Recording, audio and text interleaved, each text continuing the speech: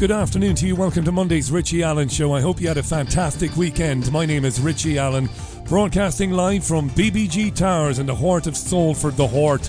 Do you like that? Good to be with you as usual. It's the BBG, not the BBC. This is your Richie Allen Show, live from the magnificent city of Salford. It's the Richie Allen Show. Broadcasting live on richieallen.co.uk and multiple platforms around the world. And now, here's your host, Richie Allen. Welcome back. Right, it's going to be a very interesting programme this evening. Christy Grace will return to the show. Looking forward to that. She's a scientist, a biotech specialist, and an expert in RNA, LNP, and recombinant proteins. We've had Christy on the show a couple of times. Very enlightening. She's one of a number of scientists who are paying very close attention to the mRNA COVID jabs and constantly collating data as to what the jabs are doing to people and how the jabs are doing negative things to people around the world. Christy's back on the programme. It's going to be very interesting. I've got some interesting questions for her. We've got some interesting questions. And you can join in via the website richieallen.co.uk. Drop me a message with a question or use the app, download the app and message the studio directly. I'm always delighted to hear from you. So I am. Tough cookies on the French last night in the rugby. They went the same way as the Irish. They were very, very, very good, but just not enough in the end. South Africa advanced. It's been an amazing tournament, hasn't it? For those of you who care. I know you probably don't, or maybe you don't care, but yeah, it's been very exciting. I'm a bit sad for the French today. That's all the sport you're going to get from me this Monday. Now, the propaganda war precedes the ground war. I've been saying that for many, many years. We've been saying it recently. Before a country is invaded, the invading country, well, it unleashes all manner of propaganda on its own people and on the peoples of the world. The Israeli ambassador was on Sky News this morning with Kay Burley. I don't know if you managed to catch any of that. I'm the worst person in the world these days for pronunciations. So her name is Sippy Hotavelli, I think. She says, well, this is propaganda writ large. Have a listen. Tell me what you think. What's the view on the humanitarian crisis in Gaza this morning? There is no humanitarian crisis. What was that now? Kay says, tell us about the humanitarian crisis and... What's the view on the humanitarian crisis in Gaza this morning? There is no humanitarian crisis because... There isn't? There is no. Comical Ali would be proud. Israel is in charge of the safety of the Israelis. Hamas is in charge of the safety of the Palestinians. Hamas abused every single support of the international community, and instead of taking care of his people, it created this underneath tunnel of terror, a manufacturing of rockets that their own main target is to hurt innocent Jews in their homes. And this is the time that Hamas need to pay the price for its abuse, killing innocent Israelis, and now preventing from his own people to evacuate and to be safe. Israelis worked with the international organizations to make sure all Palestinian civilians will be safe, and we are giving them the opportunity to go south to sheltered places that they will be safe. Unfortunately, the children of Kfar Aza, the people of Sderot, were not given this opportunity to be safe. They weren't alarmed. They didn't get alert. They were slaughtered in their beds. So Israel is just targeting military targets, and we want the international community to make sure Hamas will bring back home all those kidnapped people, including British citizens. By the way, yesterday I got a phone call from Israeli citizens that said the mother was shot and the two teenager girls, 13 and 16, are kept hosted in Gaza, British citizens. We've been showing pictures this morning that would illustrate that there is a humanitarian crisis in Gaza. Can I ask you something? Yeah. Are you a mother? Yes. What would you think if your children would have been executed in front of your eyes? Would you expect your government to think about those Nazis committing those crimes and to say, wait a second, first of all, we need to protect the enemy. And she went on and on and on. You're hearing the sound of a presenter being mugged off. That's a kid's word. A kid's phrase, excuse me. Mugged off on her own programme. Basically taken like a bitch on her own programme. I'm going to come onto your programme. I'm going to lie through my teeth and you're just going to sit there and take it because of where I come from. 1 million people have been displaced in Gaza. These are official figures. These are not my figures. These are not the Palestinian Authority figures. These are figures by the Red Cross, by Human Rights Watch, by Amnesty. 1 million gone, 3,000 dead, 1,000 of those children. The hospitals still standing, have run out of supplies. Netanyahu is doing everything he can to refuse the humanitarian aid to come in there. It's ethnic cleansing. But the Israeli ambassador can go on Sky News and mug off the presenter and tell the presenter on national television, no, it's not a humanitarian crisis at all. Don't mind what your eyes are telling you and what your reporters are telling you on the ground, right? We'll leave that there. It's the ultimate gaslighting. Kind of reminded me of Eddie Murphy in the stand-up show Roar. Remember that? The ultimate gaslighting. Guy gets caught shagging another woman by his own woman. His own woman walks in on him while he even is having it away with somebody else. She runs away screaming. He follows her and convinces her that it wasn't him at all. You didn't see what your eyes tell you saw. It wasn't me. And then he convinces her it's her own fault. Wonderful stuff from Sky News. The propaganda war. Politics Live this afternoon. Ben Jamal, you may have seen him on TV of late, from the Palestinian Solidarity Campaign. He was behind the rallies at the weekend. 150,000 or more turned out in London, thousands more in Rusholme, in Manchester and other parts of the country, to say, not in our name, don't bomb the beleaguered people of Gaza, don't kill them, don't murder their children, show some restraint, don't do that. Now, Ben Jamal, the Palestinian Solidarity Campaign guy, said he was shocked that the UK's political parties verbally supported Israel's right to cut off food, water, electricity and fuel to Gaza. Now, you know this is true. Everybody who was asked last week, did Israel have the right to blockade Gaza? Well, it already blockades Gaza, but to cut off food, water, electricity and fuel. They all said yes. Every one of them. Every one of the UK's political leaders said yes. Ben wasn't happy. So he expresses this to Politics Live on the BBC today. In response, you'll hear now Darren Jones. He's a Labour Party MP, the Shadow Chief Secretary to the Treasury. You'll hear Darren Jones, Labour. The question on whether politicians have been equivocal or unequivocal, again, that chap was factually incorrect. Every Labour Party politician, and I'm pretty sure every Conservative politician, has said that interventions must be within international law. We've called for access for humanitarian aid to innocent Palestinian civilians that need it, and we're continuing to support those mechanisms to be opened and available to them. We've always said it is subject to international law. To say that we haven't is just factually incorrect, and he should apologise and correct the record. Do you want to apologise, Ben? Can I come back? I'm very sorry. I don't know who it is I'm speaking to. Oh, yes. So Darren Jones, who's Shadow Chief Secretary to the Treasury of the Labour Party, and Catherine Fletcher, who's a Conservative MP. This is Ben Jamal now, Palestinian Solidarity. I'm not going to respond to his comments about well, you just said you were going to respond, so please respond to them. Your viewers can make their own judgments. Yeah, well, respond to my comments. You just said you were going to. That's why you're back on the TV. Darren, if you would stop interrupting me, then respond to the comments. That's why you're here. Darren, if you would stop interrupting me, I will be able to Ben, speak. you've had a lot of time to talk, but I haven't got as much time. But you need to answer the questions that are put to you. to what you have said. You have said that the Labour Party leadership has been unequivocal in its statements of Israel's responsibilities to respect international law. Keir Starmer went on LBC. He was asked a straightforward question. Is it legitimate for Israel to cut off the supply of food, fuel, water and essential medical supplies to the people of Gaza? He said, yes, Israel was justified in doing that. He did indeed, right? A siege is appropriate? Cutting off power, cutting off water? Sakir? Well, I think that Israel does have that right. It is an ongoing situation. Obviously, everything should be done within international law, but I don't want to step away from the sort of core principles that Israel has a right to defend herself and Hamas bears responsibility for these terrorist acts. So Starmer said, yeah, they did have the right to cut off food, water, electricity and fuel, and then said once it observed international law, which is an oxymoron. What an oxymoron Starmer is. What a perennial moron. You can't have the right to cut off food, water, electricity and fuel and do that within international law. Muppet, right?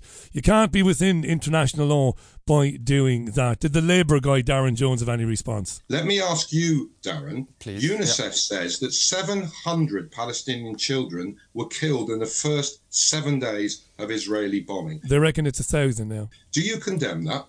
Because that's a violation of international law under anybody's terms. Do you condemn that? And do you condemn... Well, let him answer those questions. Israel's instruction to over 1 million people to leave their homes or be responsible for their own deaths. Do you condemn those actions? All right, I'll let Darren and then Catherine answer that question. Thank you. Of course, we always condemn the loss of civilian life. Well, do you want to do it now? Do you want to say I condemn those actions you do of need Israel to wait for people to Ben, respond. Otherwise, we're just going to have to let you go if we can't have a conversation rather than a one-sided monologue. I suggest you might want to listen a bit more, Ben, and think more carefully about your own answers before criticising other people. I condemn it. And on your quote of Keir Starmer, I've got the quote here on my phone. You should read the whole paragraph. He says in that paragraph, in his answer on LBC, subject to international law. He said they have the right to block the country off from water, from food, from fuel and from electricity, is what he said. Right, let's leave that there. We'll move on from this quickly because it's terribly depressing, and I know you're depressed listening to it. I'm depressed. I've been covering this situation ever since I became a journalist 25 years ago now. It's terribly depressing. Israel is as Israel does. It murders innocent children. It's been doing it for decades and decades, and it's going to continue to do it. Listen, on that programme today, the guests decided to have a pop at the BBC for not labelling Hamas. First up is Matthew Goodwin, a professor of politics at Kent University. I weep for his students. I think this country has lost its moral compass. Wow. I don't think we no longer understand the importance of taking a position on issues which are very clear-cut in the minds of ordinary people. A few days ago, the Brits were asked, do you think Hamas is a terrorist organisation or not? 2/3 of the country said, yes, absolutely. So why can the BBC not refer to Because the Palestinian people elected Hamas, dickhead. You know this. It's been made clear. John Simpson of the BBC has explained this to everybody. I cannot believe I'm defending the BBC. I mean, we've moved on from this, whether the BBC refers to them as terrorists or not. The BBC reported for 3 solid days the crimes of the Hamas militants or terrorists in southern Israel. They reported on it. That's their job. They did it. It's not for them to determine whether they're terrorists or not. Ultimately, it's for the people watching to determine for themselves. Let's leave that goon alone from the University of Kent. And then Mark Gardner. You've probably never heard of him. He's a Jewish guy, the chief executive of the Community Security Trust, the CST. Do you know what that does? It's an organisation which claims to protect Jews from violence and from anti-Semitism. Bunch of hired thugs, maybe. I don't know. He says the BBC has a duty to call Hamas terrorists. And then he says people won't fully understand the reasons for the horrors to come in Gaza if the BBC doesn't call Hamas terrorists. This is quite startling. Beeb, you need to call them terrorists because if you don't, people won't understand the reasons for the carnage to come in the days and weeks ahead. Listen, just in case you think I'm exaggerating. What I'm hearing in the meetings that I'm doing with the Jewish community is not concerns about the government, it's not concerns about the police, it's concerns about the way that the BBC and Sky cover this conflict, the framing that you put on it, the refusal to call terrorism, the feeling that if it had happened against anybody else, that that's how you would call it. And if you don't call it that, then the scenes that we're about to see unfold in Gaza are far harder for people to understand why. Wow, I mean, you cannot make that up, can you really? Can you? And the scenes that we're about to see unfold in... Let's go back another couple of seconds there. If you don't call it terrorism... That's how you would call it. And if you don't call it that, then the scenes that we're about to see unfold in Gaza are far harder for people to understand why it's occurring. All right, Similarly, with the FA as well. If you don't tell your listeners and your viewers that Hamas are terrorists or is a terrorist organisation, they won't be able to understand the carnage coming out of Gaza in the days ahead. We want you to be our propagandistic bitch, BBC, Effectively, we want you to help cleanse the minds of people, right, to program people into thinking that what is about to come is justifiable because Hamas is a terrorist organisation. It's 1:15 the hour. Monday's programme, Richie Allen with you till 7 o'clock this evening as usual. Let's leave it alone, right? Israel for now, Palestine for now. Let's leave it. We'll see, maybe later. This is very interesting. Let's focus on Ireland for a couple of moments. I came across something very interesting today.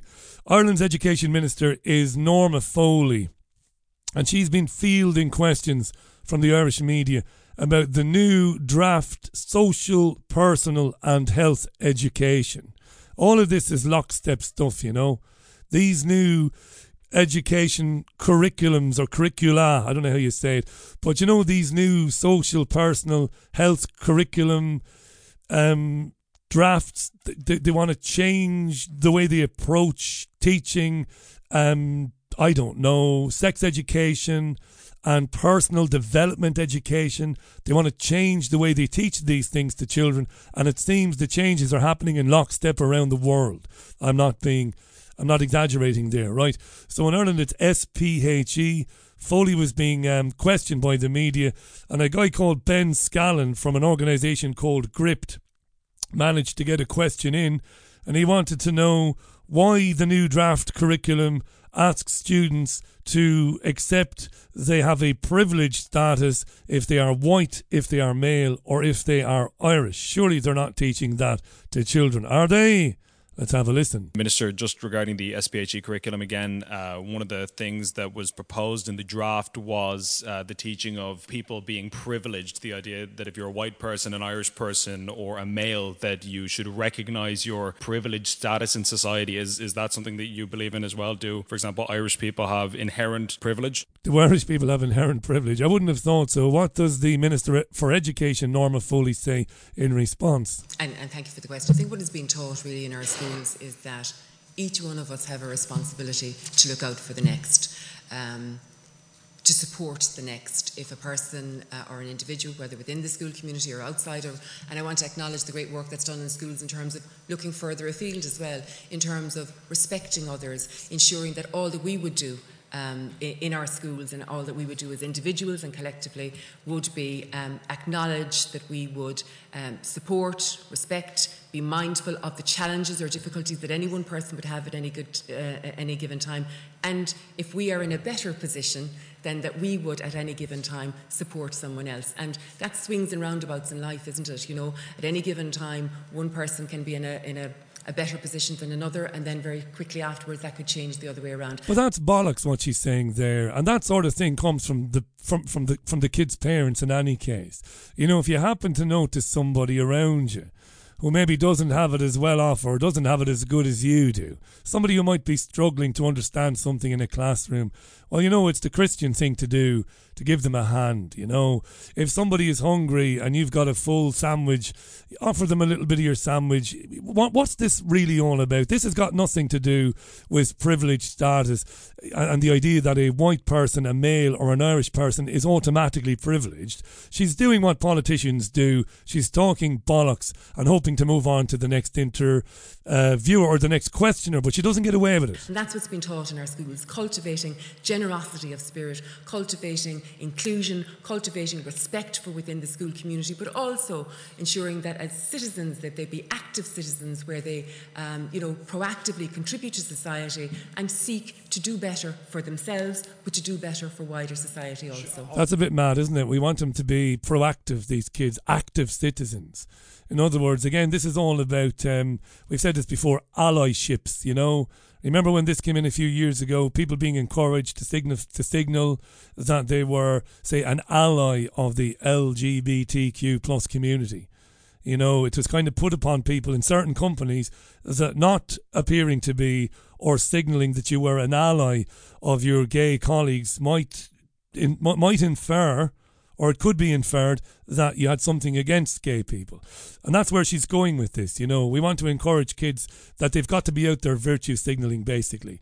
We want our white Irish male pupils to be, you know, demonstrating that they're that they cast off their privilege, and that they're always looking to be an ally to somebody seemingly less privileged or less well off than they are. It's crazy stuff. He comes back. All of that's wonderful, and that sounds like a great thing to teach children. But the problem is, you know yourself from the draft curriculum, it doesn't really say that. It says that children should recognise their privileged status specifically as a white person, an Irish person, or a male. It doesn't say that whoever you are, if you have advantages that other people don't have, you should help your fellow citizens who are less well off. It's specifically categorising people by their nationality, their race, and their gender. Isn't that really inappropriate? Well, I again, I think, and I suppose I'll only speak from my own experience in the classroom, which is more than 25 years of experience in the classroom. I'm really sorry. No, but you've asked me my opinion. But I'm really sorry, Minister, but I'm asking you about the draft curriculum. I'm not asking you about your... I respect you probably have a great experience in the classroom, and I appreciate that, but it's not relating to what I'm asking you. I'm asking you about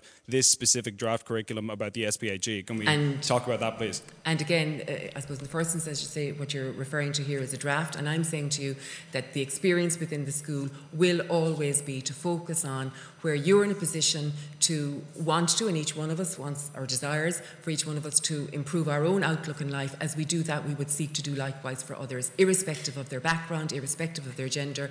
It's about fostering inclusivity. It's fucking communism is what it is. We're saying to children, as you seek to do well, as you seek to compete, you might be competing in the classroom for first place at the end of the year. You might be looking for a place on a course at secondary level or at third level. We want you to be mindful of the fact that there are others. Well, maybe I'm brighter than some of those others, maybe, just maybe. Or maybe I work damn hard at what it is I do to be a little bit better than the others. And maybe it's up to the others to do what I do, to take a leaf out of my book, to be influenced by my approach, to maybe pull themselves up by their own bootstraps, And you're speaking to a trade unionist here. I'm not a conservative or somebody who's on the right. This is crazy stuff. It's not communism, it's communitarianism, it's mental. And most kids are brought up anyway to be kind to their peers, to look out for their classmates or their neighbours who, might need looking after from time to time. Crazy stuff, this, dangerous. And as I said, lockstep, these programmes, SPHE, PHSE, it is in England, funnily enough, in the UK, lockstep, everywhere you look, they're going after the minds of children. It's very unlikely at this stage, barring a miracle, that I'll ever be a daddy, dear listener. That's depressing for a Monday. But no child of mine would ever walk through the gates of any school. Not with this craziness. I mean, how could you hand your child over to that madness? It is crazy, isn't it? This is Monday's Richie Allen Show. We're going to stay with Ireland for a minute, by the way. Thank you for your messages, because I did manage to catch over the weekend an interview with the Irish Taoiseach, the Taoiseach.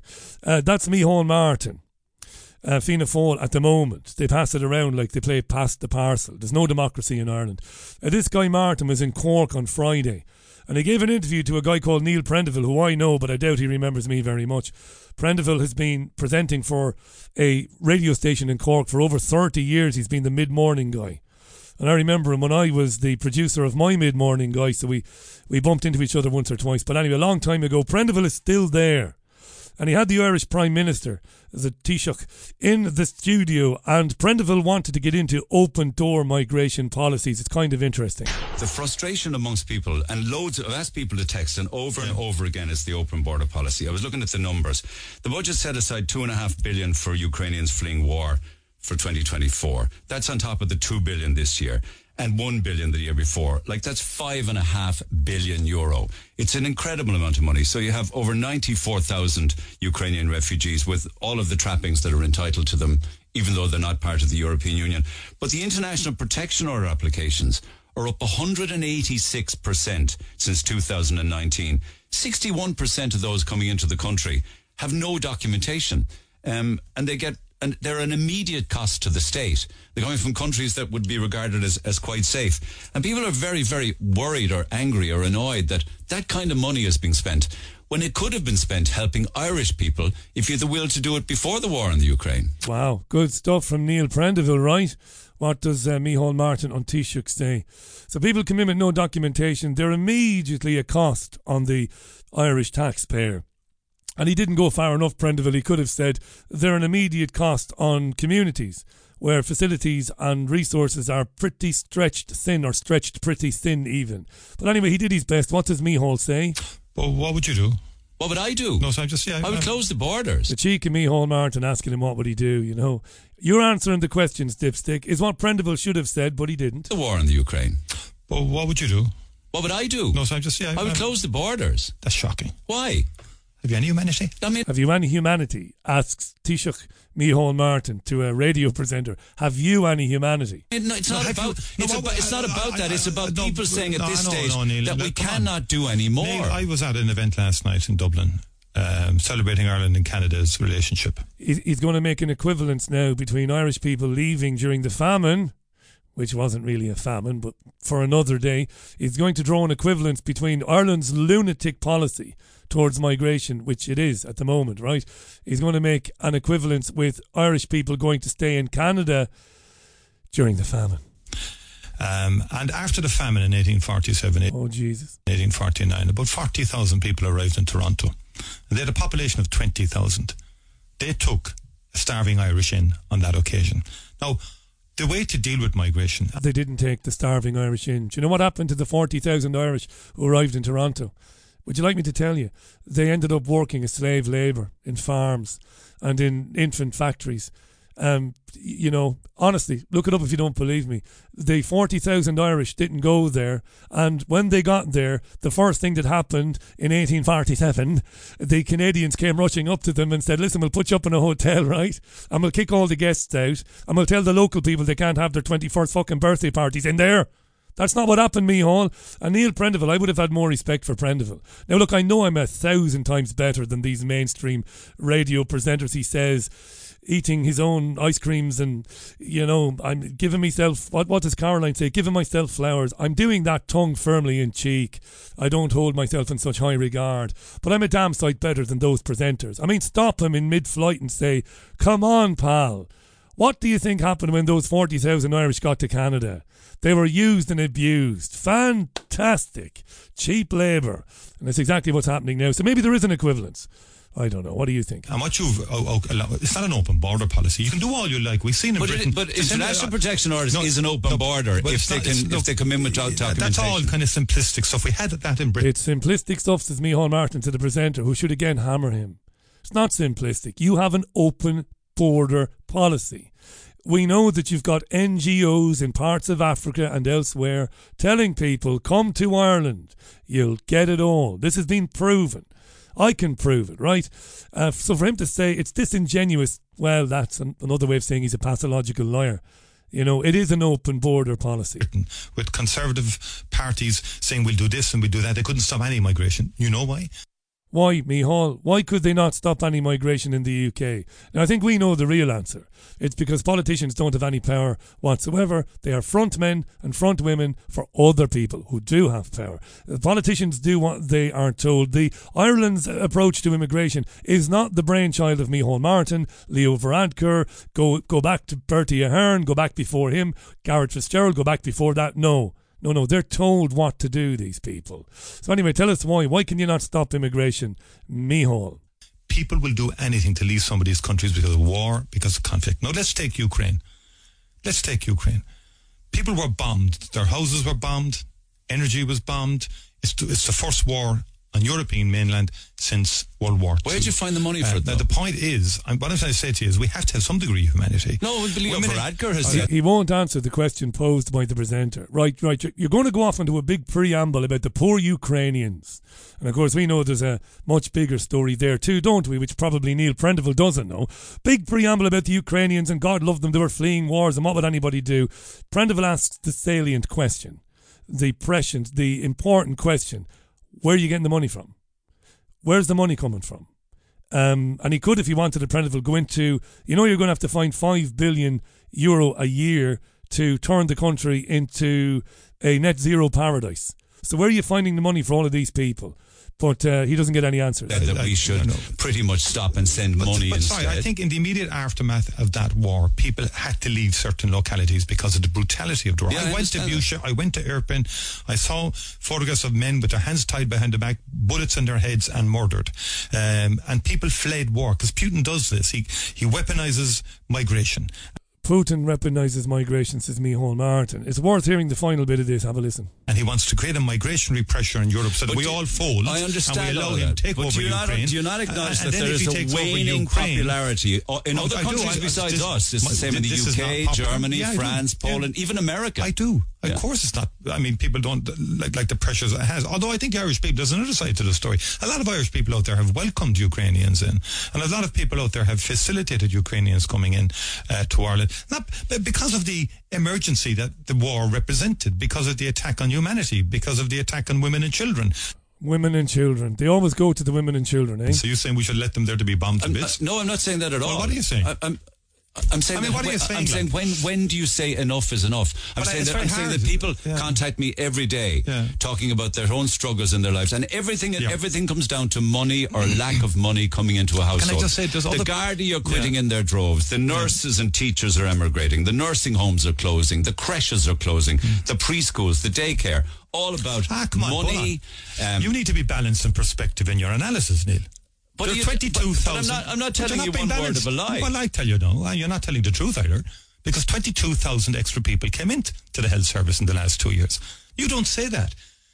You've no balance or perspective to your presentation, and you have an obligation to be balanced. But I would respectfully say to you now, what are and the station has. What are the 22,000 new staff members doing if people are sitting on trolleys? And actually, funnily enough, back when you were Minister for Health, you and many politicians said you would get rid of hospital trolleys and you'd have everybody in the pension. And it goes on and on and on and on. Yeah.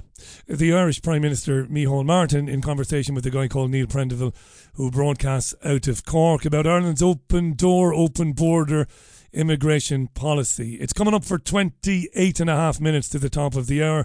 This is the Richie Allen Show, broadcasting live from BBG Towers in Salford. It's great to be with you. Christy Grace is standing by. Lots to get into with Christy. She'll be with me in 3 minutes' time.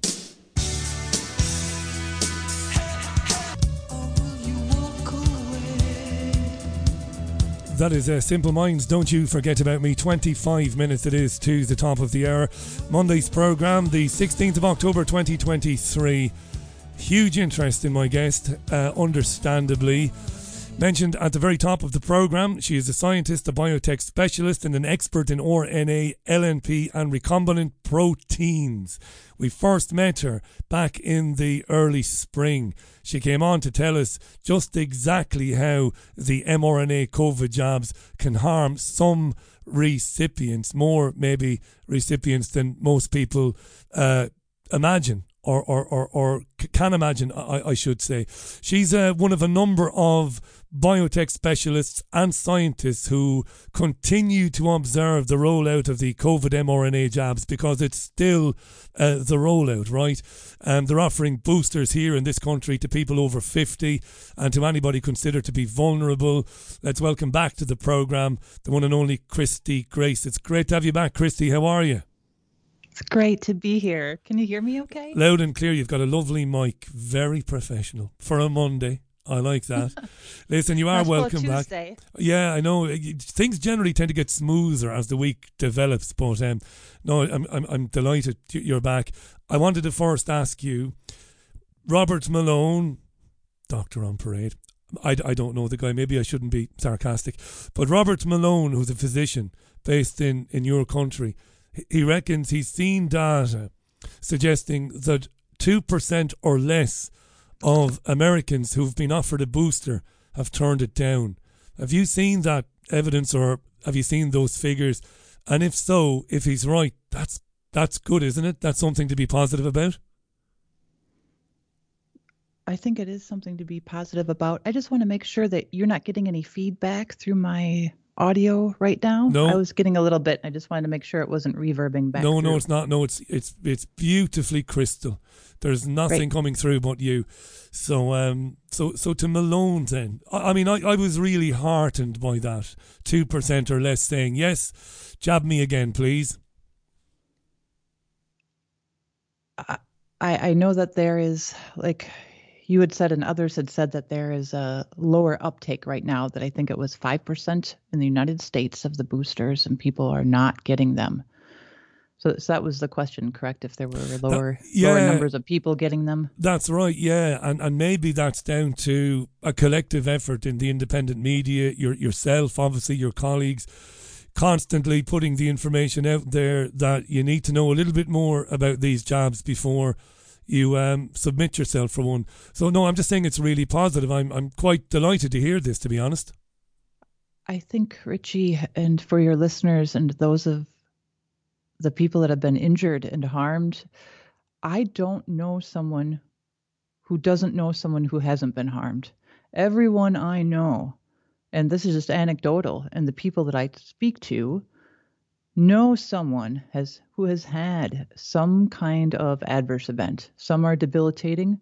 Some people lost family members. I've had more than one family member. I know everyone I know, people at my doctor's offices, everybody knows someone who has been harmed.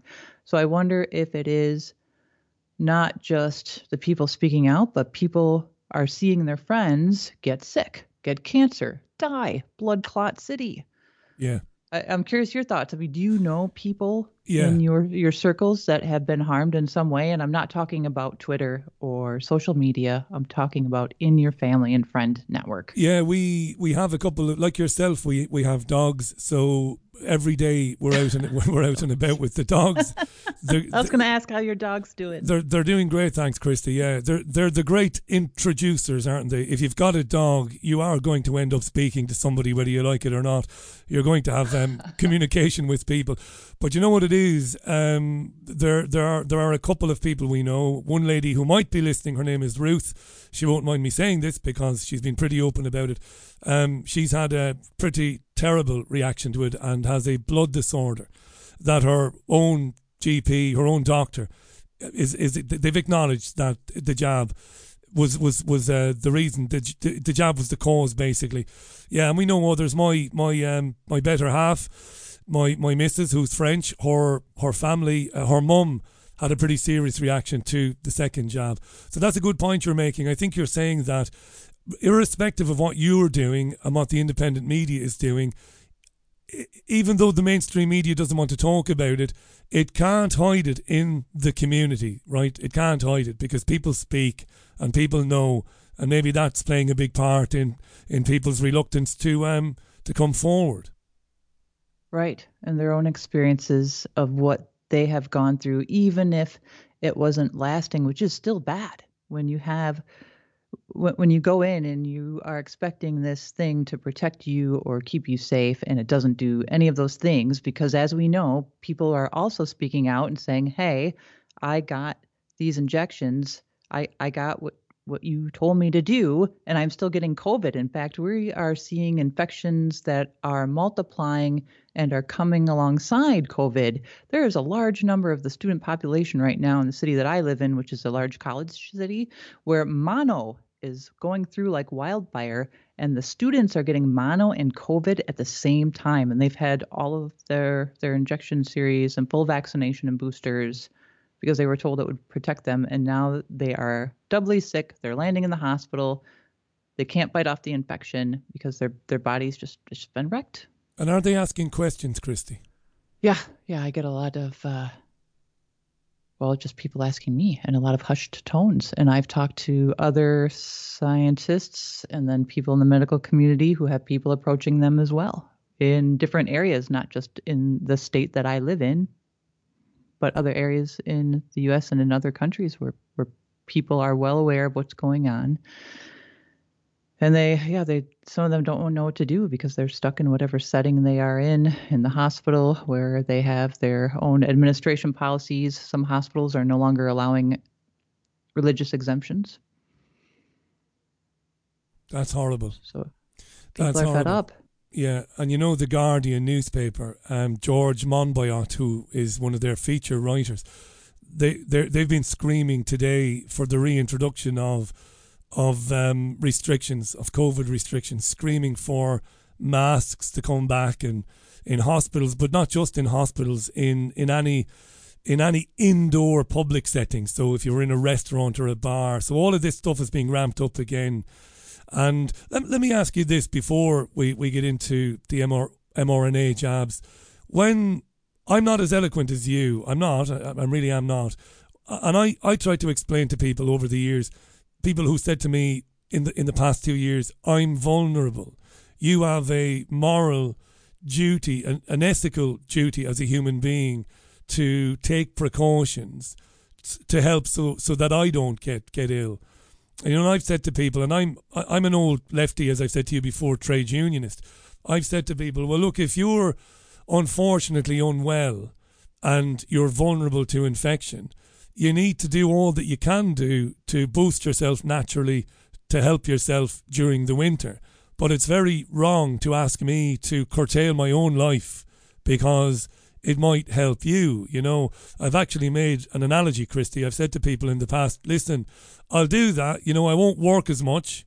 I'll stay indoors and I'll lose money. Will you help pay my bills at the end of the month? And that's usually when the vulnerable person runs away.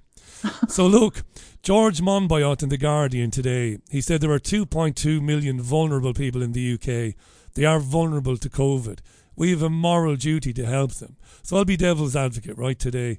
We do, Christy. We do have a moral duty, and we should wear masks, and we should maybe, you know, restrict our... In fact, one of the things he said today, Christy, was we should have less, or somebody connected to him said we should have less, like go out for less lunches, basically. Don't go out so often to lunch, because that'll make a difference this winter and help the vulnerable. What say you? Just stay inside. First off, I feel that you are a wonderful communicator, and you and I have had this talk. Yeah. We have great chats, and you are great at conveying a clear message to people, and you say what you mean, and you don't mince words. And I really appreciate your show, and I don't always get to listen when I want because I've been really busy, but thank you so much for your show and all the guests you've had on and the talks. You've had amazing conversations. Thank you very much. Thank you for that. You're very welcome. Thank you. I can't wait to visit, really. I can't wait. Be great we get you over here, yeah. So to answer address that your then. other thing, I mean, Yeah. Dr. Jay Bhattacharya out of Stanford has brought this up over and over again, speaking to the compassion of people that have been weaponized. And that has been really close to his exact words. And others have said this too, where the compassion of people have been weaponized. And we have treated people like they are the plague. They are the carriers of the plague, and they are vectors of death. And children were treated like death, like carriers of death, and isolated to the extent where we have a whole generation now of children that are behind, to the extent that the CDC of the United States has changed the milestones in children of when they are supposed to be acquiring certain knowledge and behaviors, like speaking the first time they would say their first word, or go to the bathroom on their own, or be able to speak in sentences. They actually pushed that out farther, even though they're not admitting it. That just happened the last couple of years because kids were forced to be at home, be virtual, no one was there, wear masks. And I'm unsure how things are going in your country, but here, a lot of the cities, and I've talked to, so I have friends who are teachers in multiple cities, and, you know, I'm changing careers to work in trauma right now, so I'm connected to a lot of these people, where they are saying almost half of students in metropolitan cities, half are not showing up for class. If they are, they're just sitting outside of class. If they are in class, so many of them cannot regulate their emotions. They don't know basic math anymore. And this doesn't have to do with just the progressive areas that have changed their rules on, you know, that's another talk for another day. But kids that they don't even know math anymore. They're having to create additional math classes to catch kids up. And we are facing something that could be catastrophic for an entire generation. And fear and compassion was weaponized. And like when you said, sure, there are people that are vulnerable. I have an autoimmune disorder. But I'm going outside, knock on wood. Yeah. But I need to take those precautions because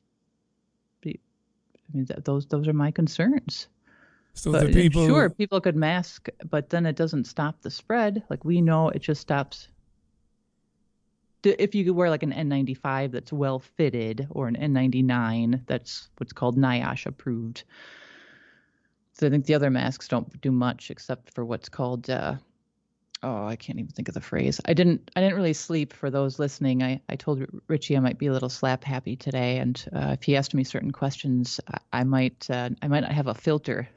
But we like that. There's no filters on this program anyway. Nobody's got to filter here. You are. But yeah, what compassion was weaponized, and people were pitted against one another, and now we have a further divide where if you go on dating apps, people are listing themselves as vaxxed, boosted, won't even talk to people. I had someone recently that I just met that I wanted to spend time with who sent me a laundry list of things that she wanted to know that I had done. Like, was I fully vaccinated? When was the last time I had COVID? She doesn't even have an immune disorder. Christy Grace is our guest. That's a therapist. That woman's a therapist. A therapist, yeah. The late development you described a moment ago, yeah, that's been covered even in the mainstream media here, with preschoolers not being as verbal as they should be, not having the vocabulary they should have, the numeracy issues you described. It's been reported here as well. So massive changes, massive societal changes brought about by the lockdowns and by, beautifully put, the weaponization of compassion. Christy Grace is our guest. So I'm gonna say a couple of things now, and you can mark my homework, right?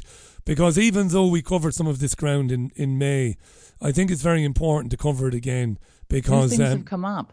Yeah, that's right. Yeah, if I can find this now. Yeah, here we go. Sorry, I didn't mean to interrupt you. Yeah, go ahead.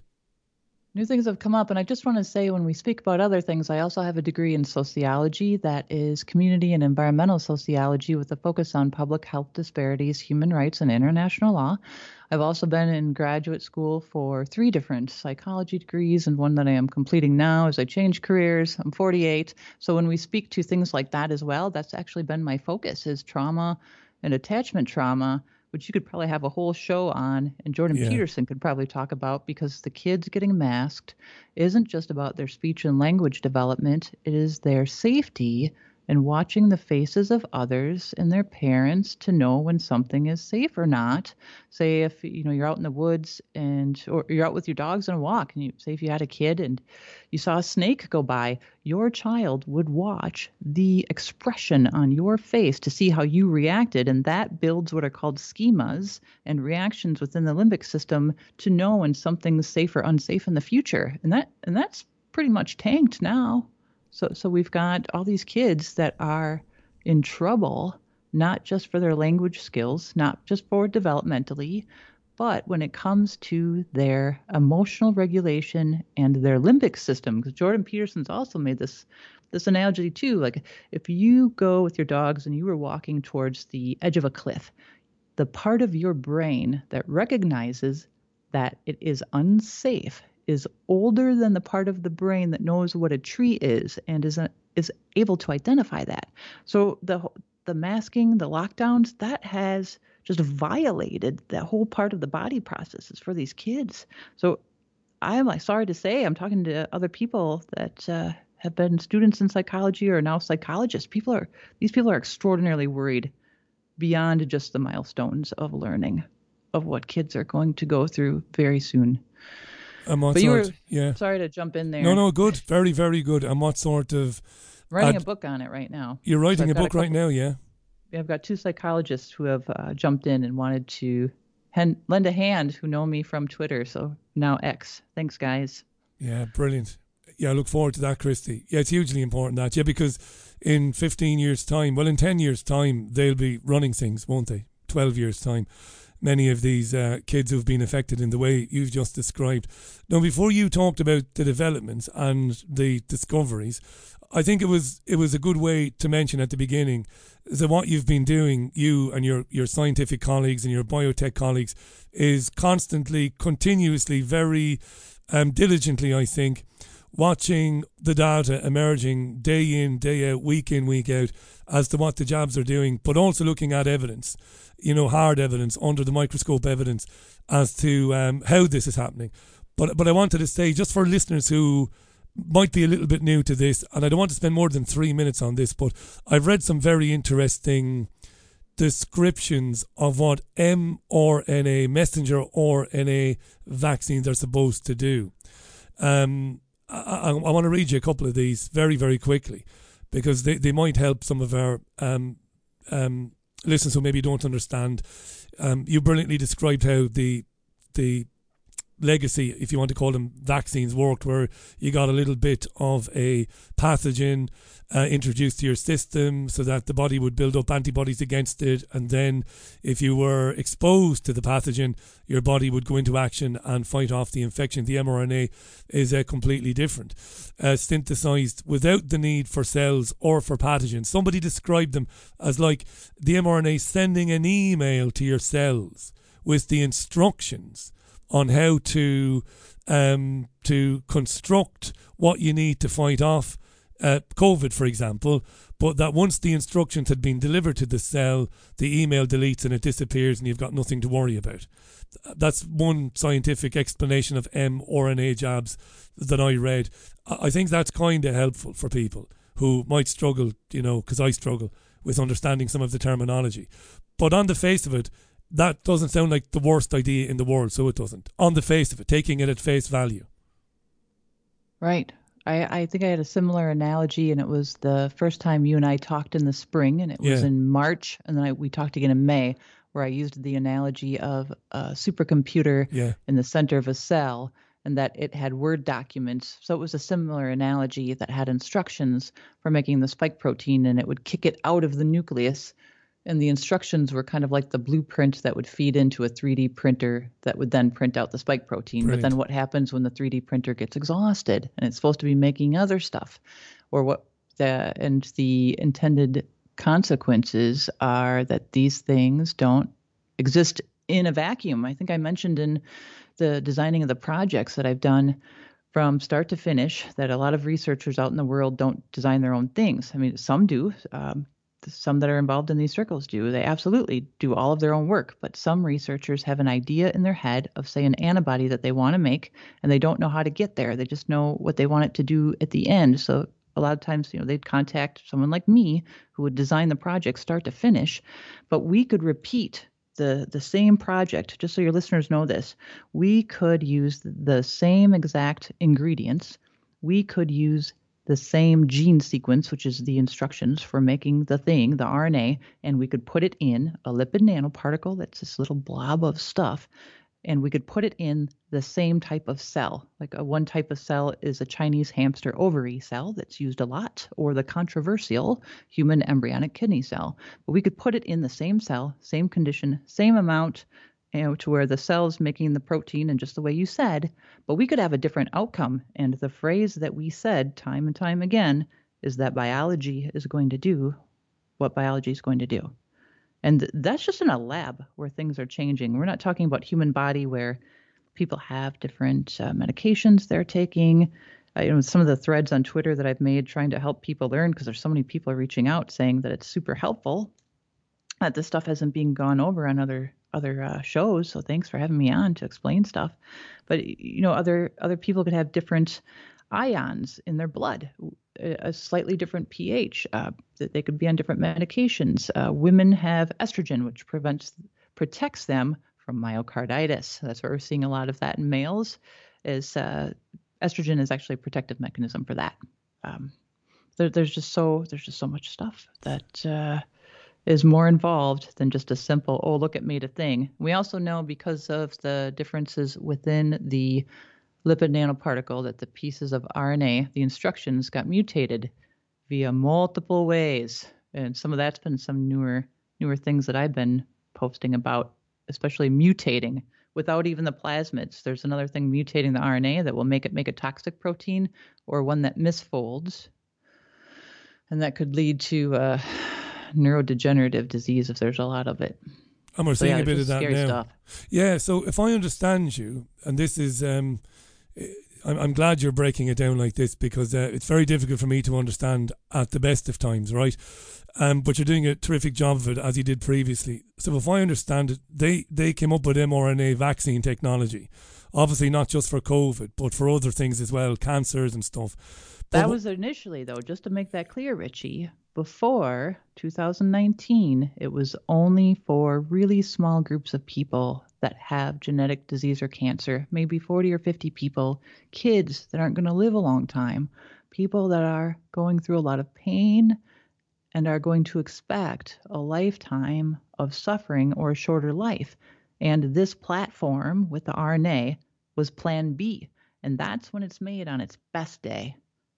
And that's what they mean. As pure as it can be. Yeah, and that's still what has side effects. Still has side effects, and that's what they mean by gene therapy, right? That's when people like you and others 3 years ago were saying gene therapy.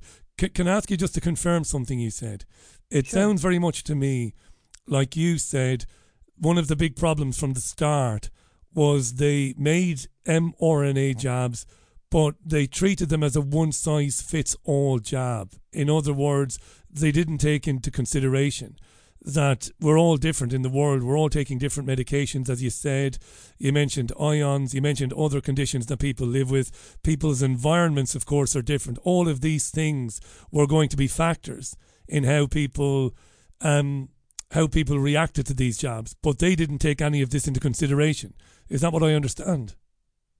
Yes, and there's many factors in that. And one has been when you talked about ions, is the charge, the electrical charge, the surface charge that's on the outside of the lipid nanoparticle that impacts where it goes in the body and what it reacts with, depending on where it's there, or what's there rather. And there's been new studies that just came out, new information just over the last week on verified contamination levels correlating to adverse events, and with those batches, a high rate of myocarditis. So I didn't know if you wanted to have a chat about that. I didn't want to lecture your audience. I know the first talk we ever did, I felt like that's what we did. No, and it the was second good. time it was more of a conversation. No, good, because so long, I mean, you do it anyway on Twitter. It's at _Heart of Grace _. So it's at _Heart of Grace _. Follow Christy on Twitter. Just as because you will keep in mind that I'm the lowest common denominator. I'm not being modest here. Did you see my tweets today? I mean, I drew plus and minuses, Richie, with crayons on a piece I know, of paper. with crayons. That's the level. That's the level I'm asking for, right? I did. Yeah, and that's what I'm asking for here as well. So yeah, because obviously myocarditis, because any email coming into the program about adverse events, if I hear from a listener who knows somebody who's had a problem after a jab, it does tend to be the heart. So so this is bang up to date now, what you're discovering and what you're hearing at the moment with respect to myocarditis. It's all yours. Thanks so much. And there's I don't know how much time we have. Do we have another hour? Yeah, we're off air at 7:00, which is 59 minutes and 30 seconds. All right. So in the last couple of shows, we talked initially about Kevin McKernan, who is a specialist, genomic specialist, has his own company, I think over 20 years, worked with for MIT, which is really known for some really great work that they do in very specialized detail, and the best of the best minds are there. But we knew that he had discovered contamination of the jabs with DNA plasmids. And people have tried to push back on that and say that that's not a big deal.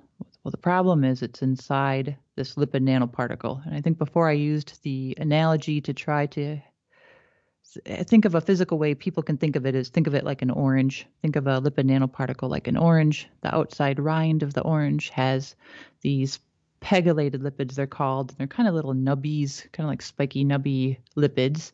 And they are supposed to stop it from touching other things and connecting with other things like platelets in your blood and causing clots, which has been proven through the AstraZeneca study. That's what it actually did. And then there is the center of the orange, and I'm just going really generic here. It's not exact, but the center of the orange, about half of it is cholesterol. It's not quite the same cholesterol as what's in the human body. It's different type of cholesterol. And then it has some helper lipids that just helps keep its shape. And then it has some lipids that have a positive charge to them. And then there are ones that can get a charge. They're just kind of hanging out, and when they go in certain parts of the body, they'll have a charge too. So like a plus charge versus a minus, like on your battery, or if you think about when you would rub a balloon on your hair when you were a kid, that actually picks up negative charges from your hair, little minuses, and these little what are called electrons, and you can stick that balloon to a wall. That's because positive and negative attract.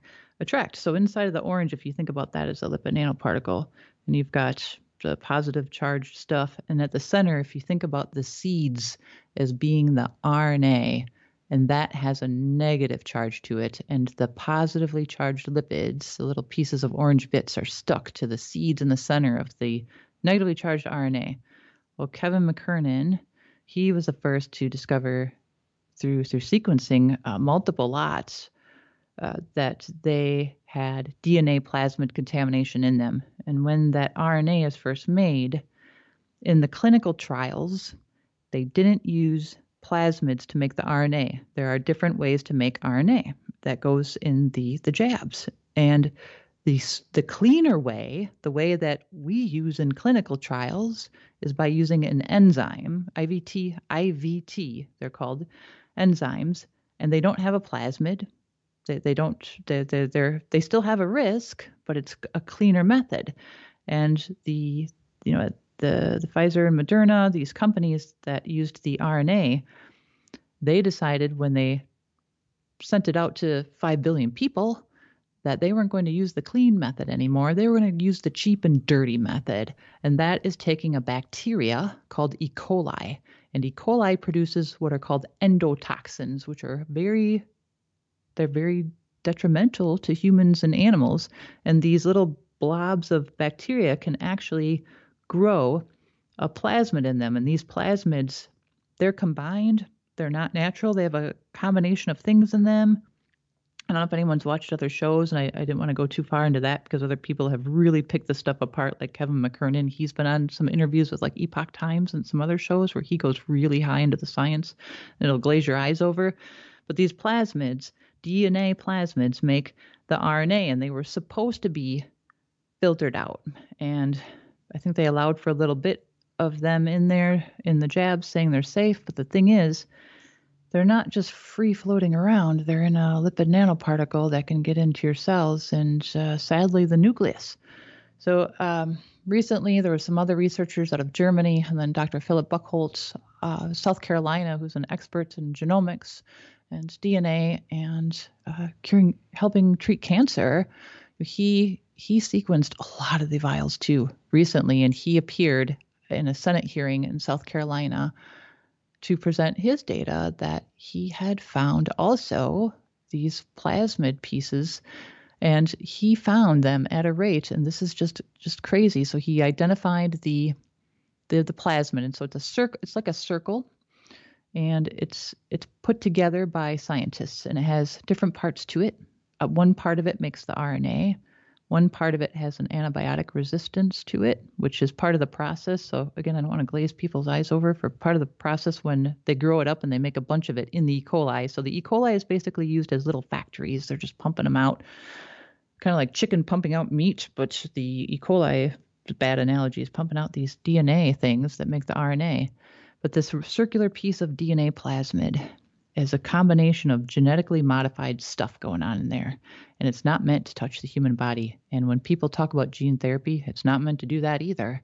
It's just meant to replicate itself about 200 times and then make a whole bunch of RNA. And Dr. Buchholz is out of South Carolina. He tested these as well, as long as some people from Germany. And he finds that there's about 2 billion copies of these fragments. And far more than what the FDA had said should be in there, but per orange, okay? So if there's per shot, I just want people to wrap their brain around this. Per shot, there are 43 billion lipid nanoparticles. So 43 billion little oranges floating around with about 3 pieces of RNA inside. And then each one of those has a bunch of those lipids we talked about, and some have a positive charge, but they are also, each one is contaminated with 200 billion pieces of plasmid in each nanoparticle. And so he confirmed this. So there's the recent study that just came out is McKernan and Dr. David Beecher out of Canada, and Dr. Jessica Rose just presented a week ago, and they've got a preprint study coming out to confirm what Kevin McKernan and Dr. Buchholz found, but they also were able to get lots, and they compared them against the adverse events system, and they measured the DNA of each lot they could get their hands on. There was a dozen or so lots. And they looked at the VAERS records, and they found that the more DNA plasmid that was in each lot correlated to really bad batches where people got myocarditis and clots and died. And so they've got that on Twitter as well. If you go to Kevin McKernan, I think it's just at Kevin McKernan. He's been posting the data. Same with David Speicher, Speicher. But that is just, their preprint just came out and they just presented this weekend, and they proved the correlation between the batches that have higher amounts of DNA plasmid contamination have higher adverse events. And if you go into the numbers, because they provide the batch numbers, so you can go to this website called How Bad Is My Batch? So anyone could do this right now, and they could type in those numbers that they presented in their study, and you can look them up, and it will show you how many people had myocarditis, how many people died, did they have clots, and what happened. And again, so the more contamination of the DNA was present right out of the gate meant more adverse event. Has anybody presented this information to the FDA or to Pfizer or Moderna? Have they shared their findings with them, or is that about to happen? I know what you're going to say. I mean, the FDA is not going to pay any attention to it, and Pfizer and Moderna is just going to ignore it and hope that the mainstream media never picks it up, which it probably won't. But, I mean, it is bombshell stuff, this, isn't it, really? I mean, we know the jabs are harming people. We know about the adverse events, but this is real crossing your T's and dotting your I's research, isn't it? This is cutting-edge stuff, like. This is the proof in the pudding. And it needs to be shared with the people who approve these jabs, even if they don't do anything about it. Yeah, I agree. So Kevin McKernan did present the initial DNA plasmid contamination to the, what's it called, VRBAC. There was a meeting, it was a couple of months ago, I forgot the exact date, but there was a meeting that the FDA had for the vaccines, and they were approving them for children, I think it was. I forgot which age group, but Kevin McKernan did present directly to them publicly in their hearing a slide deck of the DNA plasmid contamination, the concerns about this part on the plasmid on each one that's called an SV40 promoter. And that is something that was never submitted in the blueprint to the FDA by Pfizer. It wasn't on the Moderna DNA plasmid, but it was on the Pfizer plasmid. And when Pfizer submitted their blueprint for the plasmid to the FDA for the warp speed of the emergency order to develop these things, they failed to even include that. And this SV40 promoter that people have been talking about is linked to doing some bad stuff, like driving what's called the expression of oncogenes of cancers, of making cells multiply faster than they should. Cancer cells. Yeah. So when we hear phrases like turbo cancers, people getting cancer and being told, you know, it's very, very advanced. This might explain that. And can I ask you, you said they chose a cheap and dirty method. Yeah. You're right. Now, to be... no real way around it. Right, okay. And I'm really interested in this. So going the cheap route, does that explain it away? Is it just taking a chance with doing it more cost effectively, or am I being naive? Did they know that this was a possibility? Because that's a $64 million question, isn't it? I mean, Did they know that? I mean, did they think of all of this stuff that Kevin McKernan has managed to unravel? Would this be something they should have been thinking about? Or were they just rushing it out, like you said? I mean, how quickly did they get authorization? I mean, from conception to being stuck into people's arms, Christy, we're talking, what, 9 months, 10 months? Not even. Well, yeah, so that's a conversation I had on the very first podcast I went on with. His name is Sonny, and he's in your area. And when you make a protein in a lab, just to see it, because that was the first thing they had to do, was make the spike protein itself in a lab, in a cell, make this. You get what's called the gene sequence, you grow it up, then you transfect. That's what it's called when you put the lipid nanoparticle with the RNA into the cell, and then the cell expresses. That's the word for making the protein. And then you have to put it through these columns. And think about them like straws. And it's almost like you're pouring a liquid through a straw, and you're pouring the inside of the cells with all the protein it's made. And right now you're just watching cells in the lab make spike protein the same way a cell would in your human body, except that it's in a lab and it doesn't have an immune system or anything else going on. It's just in a mess of stuff, and you're pouring it through a straw. And this is really simplified, but there's ways that you have to purify it out.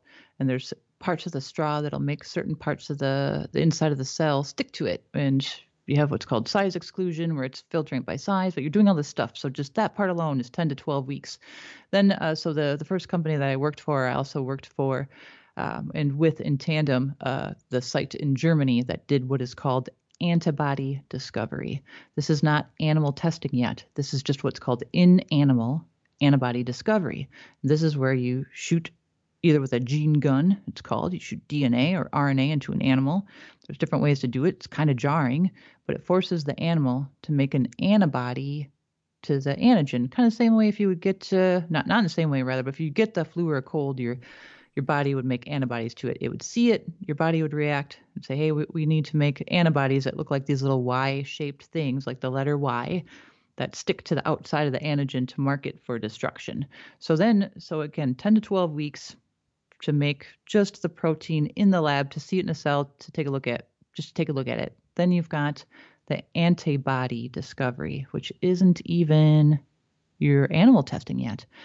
Then you have to send, this sounds gross, the blood, the supernatant, you've got to send that back to purify it and put it back through those same straws again that are called columns, purify it out, do all these tests on it. You do different tests with like gel, that's called Western blot. You can do adjuvant. There's different names for all these fancy tests to look at the antibody itself, what it's going to do. That's another 6 to 8 weeks. Then you have animal testing, which you're testing the toxicity, and then you have the people testing. So when you say dates, March 1st is when it was at the beginning of March when the United States, right, said, hey, we're jumping ahead to make this stuff, and it was May 1st by human trial. So you tell me, it was mid-May, I think May 10th.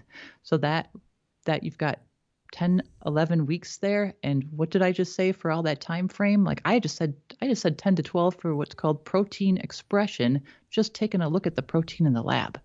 Then you've got several weeks to see what antibodies are made by animals.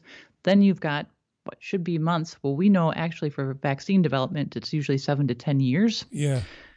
So what I think they did is they did everything at the same time. They didn't do it in a sequence. They did everything in the same time. If they did it at all, we know they used 8 rats or whatever they used. Because they knew it was going to get approved. So they knew it was going to be approved. That's amazing you saying that, if they did it at all. And then we have to remember that while I don't have a scientific bone in my body, nor a medical one, you can get one.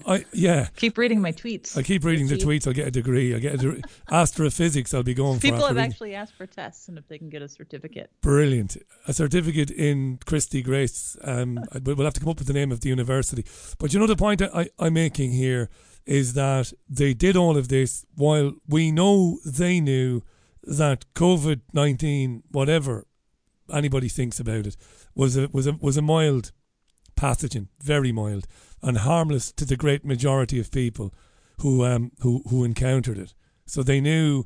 I mean, the point, and I know you know this, but for some of our listeners who are new to this, they knew from day one that there wasn't any need to make a vaccine for COVID-19.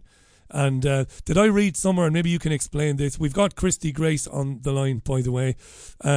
She wears many hats these days, but she's a scientist, a biotech specialist. She's going to be she's back at uni. We'll get more on that in another show, but we'll talk about your scientific qualifications, which are numerous. An expert in RNA, LNP and recombinant proteins. Here's the thing, they knew there was no need for a jab. And that it's very important to keep that in mind, that most people would never really be harmed at all by COVID. That was an alarm bell for you early on, wasn't it? That rang an alarm for you, rushing to make a jab for a very mild illness. I think I mentioned on one of the shows, Richie, that my brain kind of cracked when I heard that they were going to be using RNA and giving it to everyone. And Yeah. I truly walked around in a daze for about a week, and I was stunned.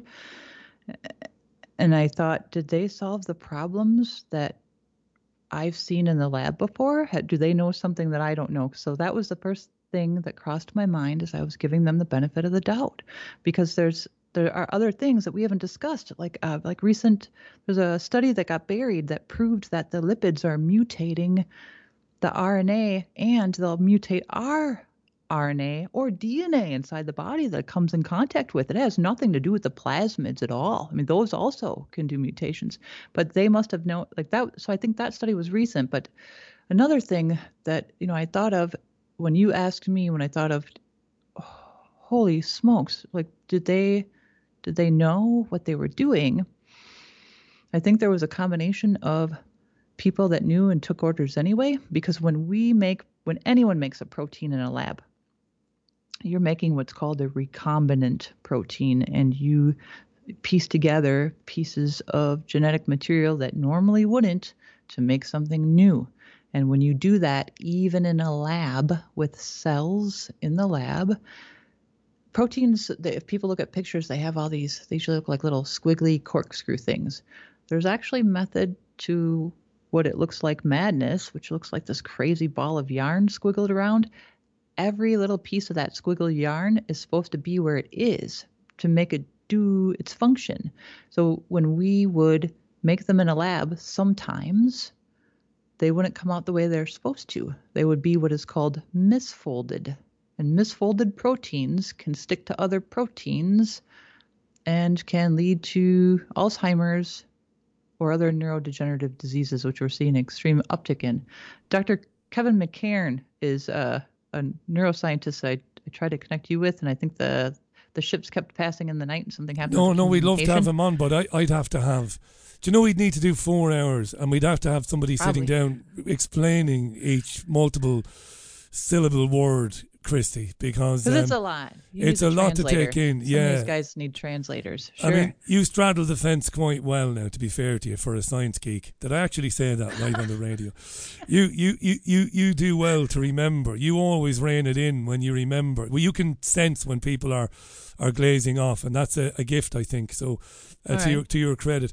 But I vividly remember you saying this to me, is that when you heard they were going to be giving mRNA shots or RNA shots, I vividly remember this, you saying, my God, have they solved the problems with it that had kept coming up in the labs in previous years? Can I read out a few questions? Because there's lots of questions, right? And this is a live radio show. And I'm not going to brag, but there are tens of thousands of people listening to this at the moment. And we've had... You're a popular guy. No. Before we go, though, today, because we have another 40 minutes, right? I Yeah, just want to talk just under, yeah. So later, remind me a little bit to talk about the pegylated lipid a little more, and then the RNA being mutated by the lipids, actually, because that's something that got buried and covered up. But yeah, go for the questions. I'm excited to talk to you. Sounds good. I won't be able to pronounce the first bit of that you just mentioned there. Later on you said we should talk about this. I couldn't pronounce that, so you're just going to have to do it yourself later on. And I'm not being silly when I say that. I don't care if you are. Yeah, the Christy Grace University of Logical Sciences, Stephen. That's the university.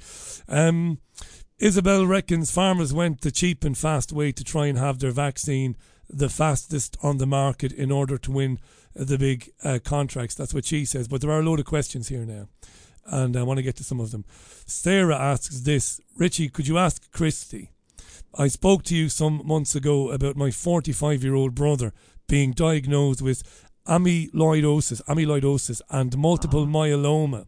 He's had chemo, and he's starting stem cell therapy next month. Could the jab have caused the protein misfold, thereby causing the amyloidosis, or is the myeloma that's causing the amyloidosis? Asks Sarah, in your opinion. I'm so sorry, Sarah. I remember her, and I think I was going to do a Substack, and then I shut it down because it was getting poached by certain media entities and doctors going on podcasts, and they were misrepresenting the data. So I remember her. I'm so sorry because this is the same woman that called in, I think, in March, correct? Oh, I'm so sorry. For anyone listening, our friend Nick likes to say this about our friend Dr. Kevin McCairn, is that under the rubble of his stunted social graces beats the heart of a warrior. If you go to @Nest, N-E-S-T, Commander, C-O-M-M, as in Mary, and A-N-D-E-R, Commander, he's the neuroscientist. So he has worked, and he has tested these as well when she asked this question. Him and some other scientists, I know there's other scientists, a study just came out recently where there are multiple spots on the spike protein that cause it to misfold and that could lead to neurodegenerative disease. Dr. McCairn confirmed with Kevin McKernan. We like to call Kevin McCairn Japan Kev because he's in Japan, and I won't say that we have joking names for the guy in the U.S. Kevin McKernan, because he does weed. He does weed genomics. So McKernan confirmed on the injection of the RNA there is a spot that makes the spike protein that they conserved. It's called they kept. That is the same that was on the virus. That was the concern that it misfolds and is amyloidogenic. That they kept that part of the spike protein, part of the sequence, part of the instruction in the email has a spot in it that will make the spike protein that is being produced in human bodies to misfold. So I've heard of other people. I had lunch recently with my friend, early September, said his wife has early onset, rapid onset dementia, and it's devastating. And it started with her just being paranoid, anxiety, panic all the time. It came on really quickly, and the doctors don't know if it was a combination of her getting the first Delta, which was had more of the protein misfolding going on, I think, than the current mutation is having. So I can't say because I'm not a medical doctor, but both of these things that Sarah is saying, and I'm so sorry again, there are studies. I'm going to post them I'm writing it down. I'm going to post it. If you post on Twitter, Richie, I'll post the studies under your link that will do. Should correlate. It talks about vaccine and multiple myeloma because that's the cancer of the blood. And then the amyloid at the same time. Are you effing kidding me? He has amyloid and multiple myeloma simultaneously. Another thing Dr. Kevin McCairn out of Japan has been talking about is this P53. It's kind of the guardian of the genome, it's called, that is most likely implicated in what we are calling turbo cancers, which Kevin McKernan and others have spoken about. Dr. McCairn just had a show.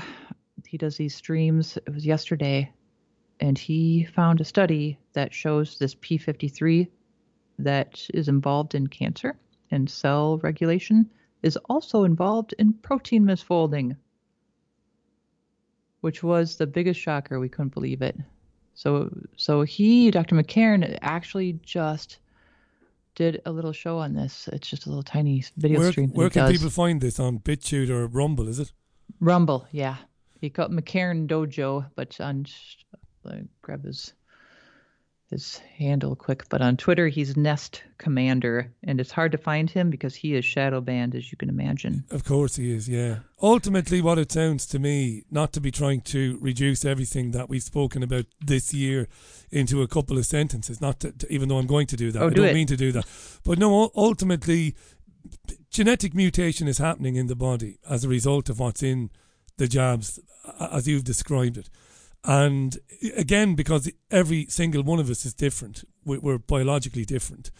Right, we have the same chromosomes if we're male or female, but we've got so much going on, and it is informed by our environment and also informed by the things we ingest, the things we eat, the things we drink, the things we shouldn't eat and shouldn't drink. As I said, the environment, that mutations are happening in the body, and for some it's myocarditis, for others it's cancer, for others they might be lucky and nothing yet. That's what I'm taking from this, and that those who would have known that mRNA had the problems you knew mRNA had before 2020, they should have known, or they are likely to have known, that these things were a possibility. So yeah, that's about right, isn't it? Yeah. Can I just For read the out? Yeah. Sure. Can I read out some more? June says, sure. Richie, I love Christy. Today a defibrillator has been installed in the centre of my village. All the surrounding villages are having them installed. It makes me wonder if someone somewhere knows what they have done. That is interesting, because I've seen that around the UK when we've been on holiday this year down in Plymouth. Defibrillators are in places they never were before. And I understand in this country, Christy, here in the UK, they're rolling them out in schools right across the country, where people just don't have heart attacks usually in schools. In schools. Yeah. Because kids having heart attack is now fashionable. Is now a thing. That was terrible to say. I'm sorry. Holy crap on a cracker. Wow. In schools. I think I just read that was on the news that an 8-year-old had a heart attack.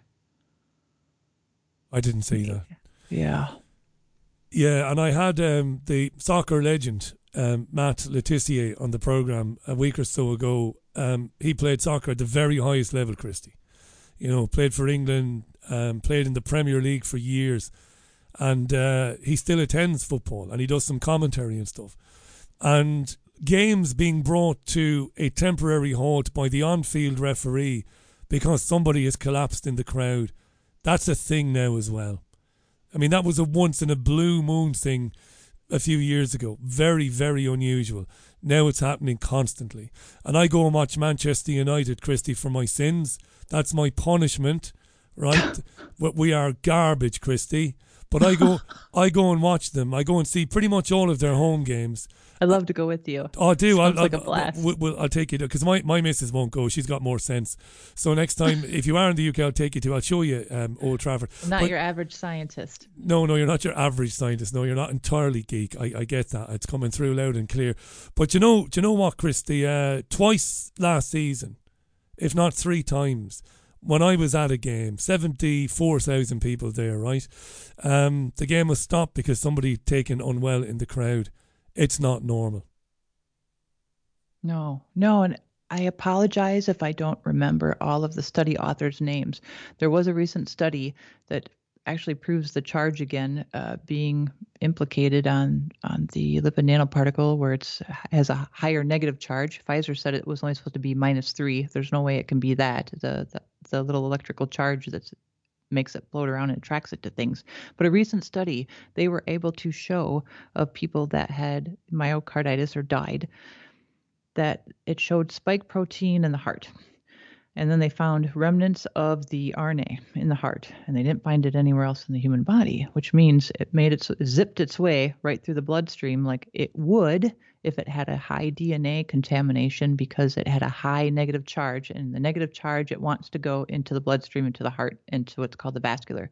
But this recent study, and I'm so sorry that I'm not remembering the names, there's so many authors, showed that the spike protein that they found in the heart was there's a difference in the spike protein that is made in the body versus what's made in the jabs. And the one that is made in the heart there's a nucleocapsid, so it has a different marker on it. It has a different flag, a different signal flare. So when you go in and you do imaging and you test it, you can actually see if you had spike protein in you because you were sick from infection, which was also manufactured in a biolab. So I guess we can say it's not entirely natural, but that it came from the jabs. So so all of these people collapsing, so they started testing the heart in the people that died, and found that spike protein in the tissue was in the tissue.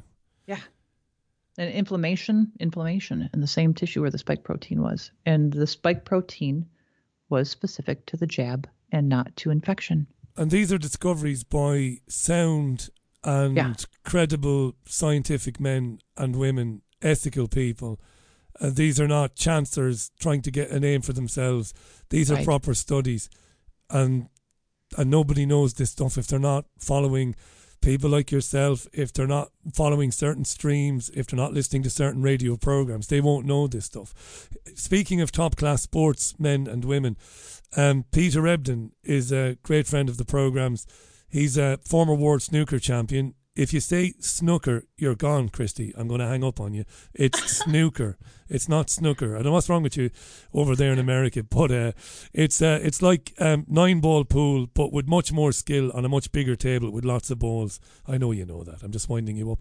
But Peter says, given the huge numbers of people that have been vaccinated, this has got to be the greatest crime against humanity in history, and by a very, very long way. Do we even have an idea as to how many people globally took the vaccines, Christy? I mean, What have we got? Just under 7 billion people on planet Earth. If only 1 billion took them, and it's probably more, judging by your work and the work of your colleagues, we kind of have an idea of the odds.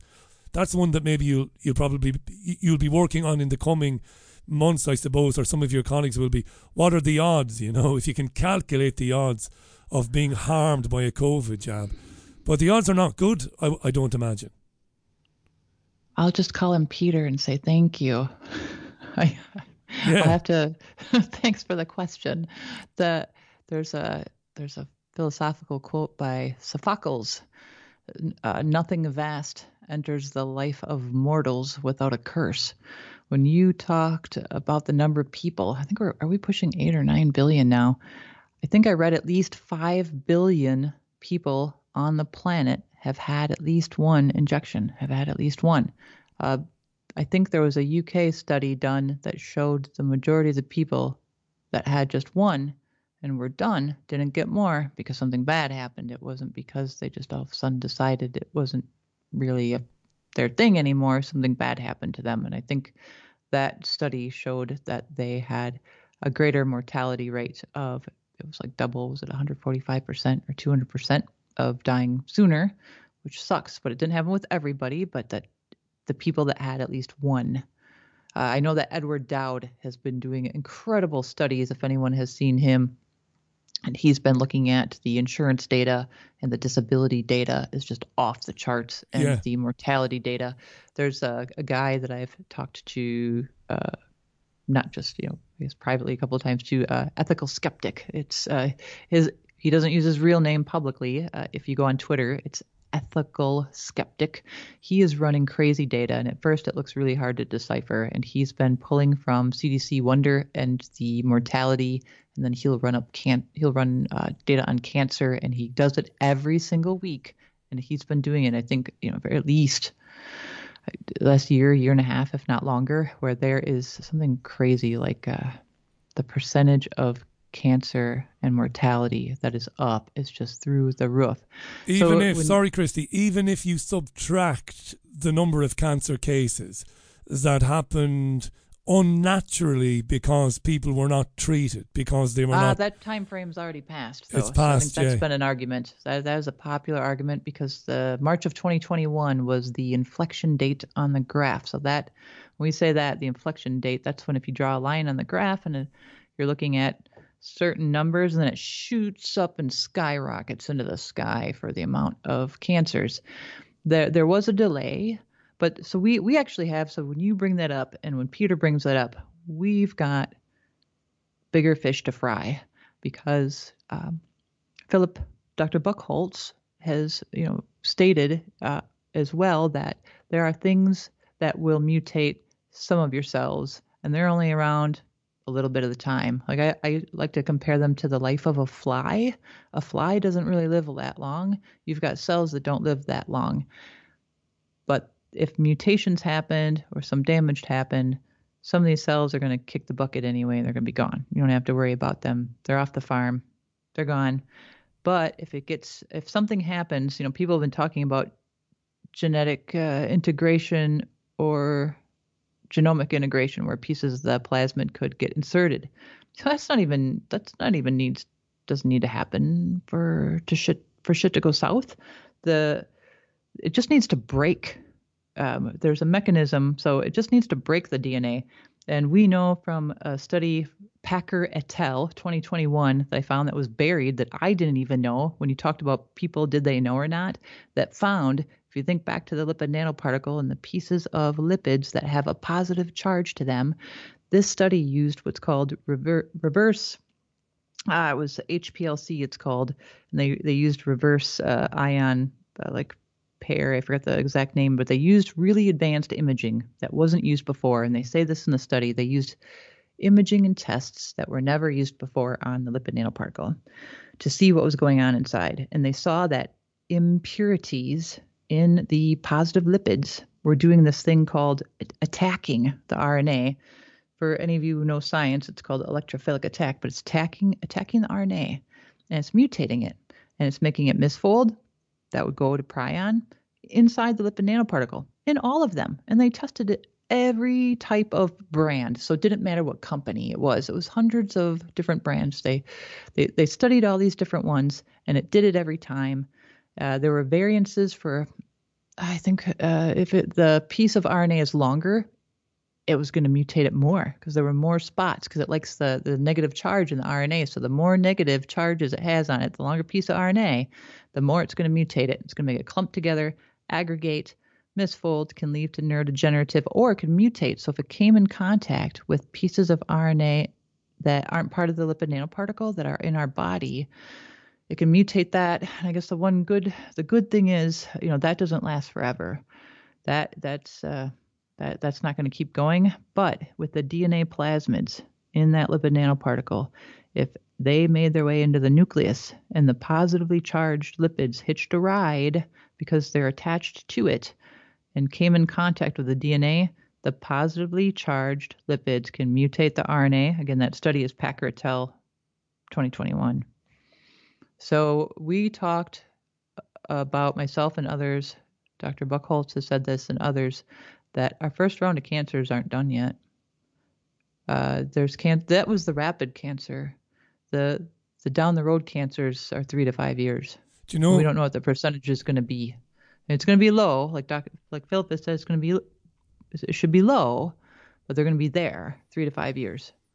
I think in this country they'll try and hide them in the never-ending news stories about 7 million people on waiting lists for exploratory procedures. I think that's going to be their get out of jail card in the UK, because at the moment, Christy, it's about 7 million people who are going to be waiting another year or more for exams, for medical exams, that they should get pretty quickly because of the lockdown backlogs when the National Health Service became exclusively a COVID health service. So I totally buy what you've said, and I can see how they'll try and explain it away. Amazingly, they'll admit that we shouldn't have stopped treating everything else, but this is the consequence, when in fact some or many of these cancers may very well be as a result of the jabs. They're pretty devious, really, aren't they? There's some people, like you said, that are more predispositioned, and there's formulas. There's called a multi-hit theory, but some of the doctors out there are saying that they are seeing patients that didn't drink or smoke. They were athletes, and they developed glioblastoma, which is a type of brain cancer that's happening a lot more in the cases that it's brain cancer or the uterus. A couple of my friends are pathologists who are saying they have not seen this number of appendiceal cancer, which is cancer of your appendix. One of my friends who's a pathologist of 30 years says that he never saw a single case as a pathologist who looks at 200 to 300 slides of tissue all day tracking cancer, has just never saw one, and now they're popping every other week, where he's seeing cancer of the appendix, or just really odd cancers that they had not seen. Weird. Of the appendix. And that they're stage 4 too, so it's not that they are presenting at the earliest stage. It's I have some friends and some acquaintances, and I haven't had this discussion, and I just don't have the heart to, who lost their spouses to cancer in a matter of weeks. My friend's wife died last Christmas, and I'm not having that conversation. I can't No, have you're that right. You conversation can't, with certain Chrissy. people. You can't do that. I totally get that. I mean, it's going to be a burden, isn't it? I mean, it's bad enough. I mean, there's a listener to this program, a long-time listener, and she was given a very serious cancer diagnosis about 6 months ago. Oh, no. Yeah, out of the blue, stage 4, out of the blue, and had been only a year or so before, even during the lockdown nonsense, had, because of her age, she's over 50, so she'd have the blood tests done every year, again, free on the National Health Service, and there was nothing wrong with her, nothing. But sadly, she had the jabs. Now, we can't be sure, of course, that the jabs had anything to do with it. It would be irresponsible of me to say that. But she's wondering. She had 2 jabs. Obviously, will never have another one. And good luck to her in her battle with her cancer. But she's plagued by concerns or worries that it might be related to the jabs, because again, 12 months previously, full set of blood work. No, you're perfect for 53. You're perfect. You're good. You've got nothing to worry about. A year later, you've got deadly cancer. This is after the jabs. So sorry. Yeah. I'm so sorry. Shocking, isn't it? I'm so sorry. Yeah, it's shocking. Now, again, the jabs might not be involved. You just don't know. But these are things that need to be investigated. Well, I try to hold back from saying graphic things, and I said it on another show. I got the call. So when I quit Twitter and I came back, I quit Twitter, and I would log back in every 29 days before 30 days before it would permanently delete. You can do that. I don't know if I'm allowed to say that loophole, where you can deactivate for 29 days, reactivate before day 30. It won't delete it permanently. And then you can just keep doing that over and over again to keep it in a hold status. When I left Twitter back in, was it June? My mom called me because she is the emergency contact for a few of our family members. And my aunt had just died a couple of days ago. And before, in June, I got the call from my mom that both my uncle and my brother were in the hospital.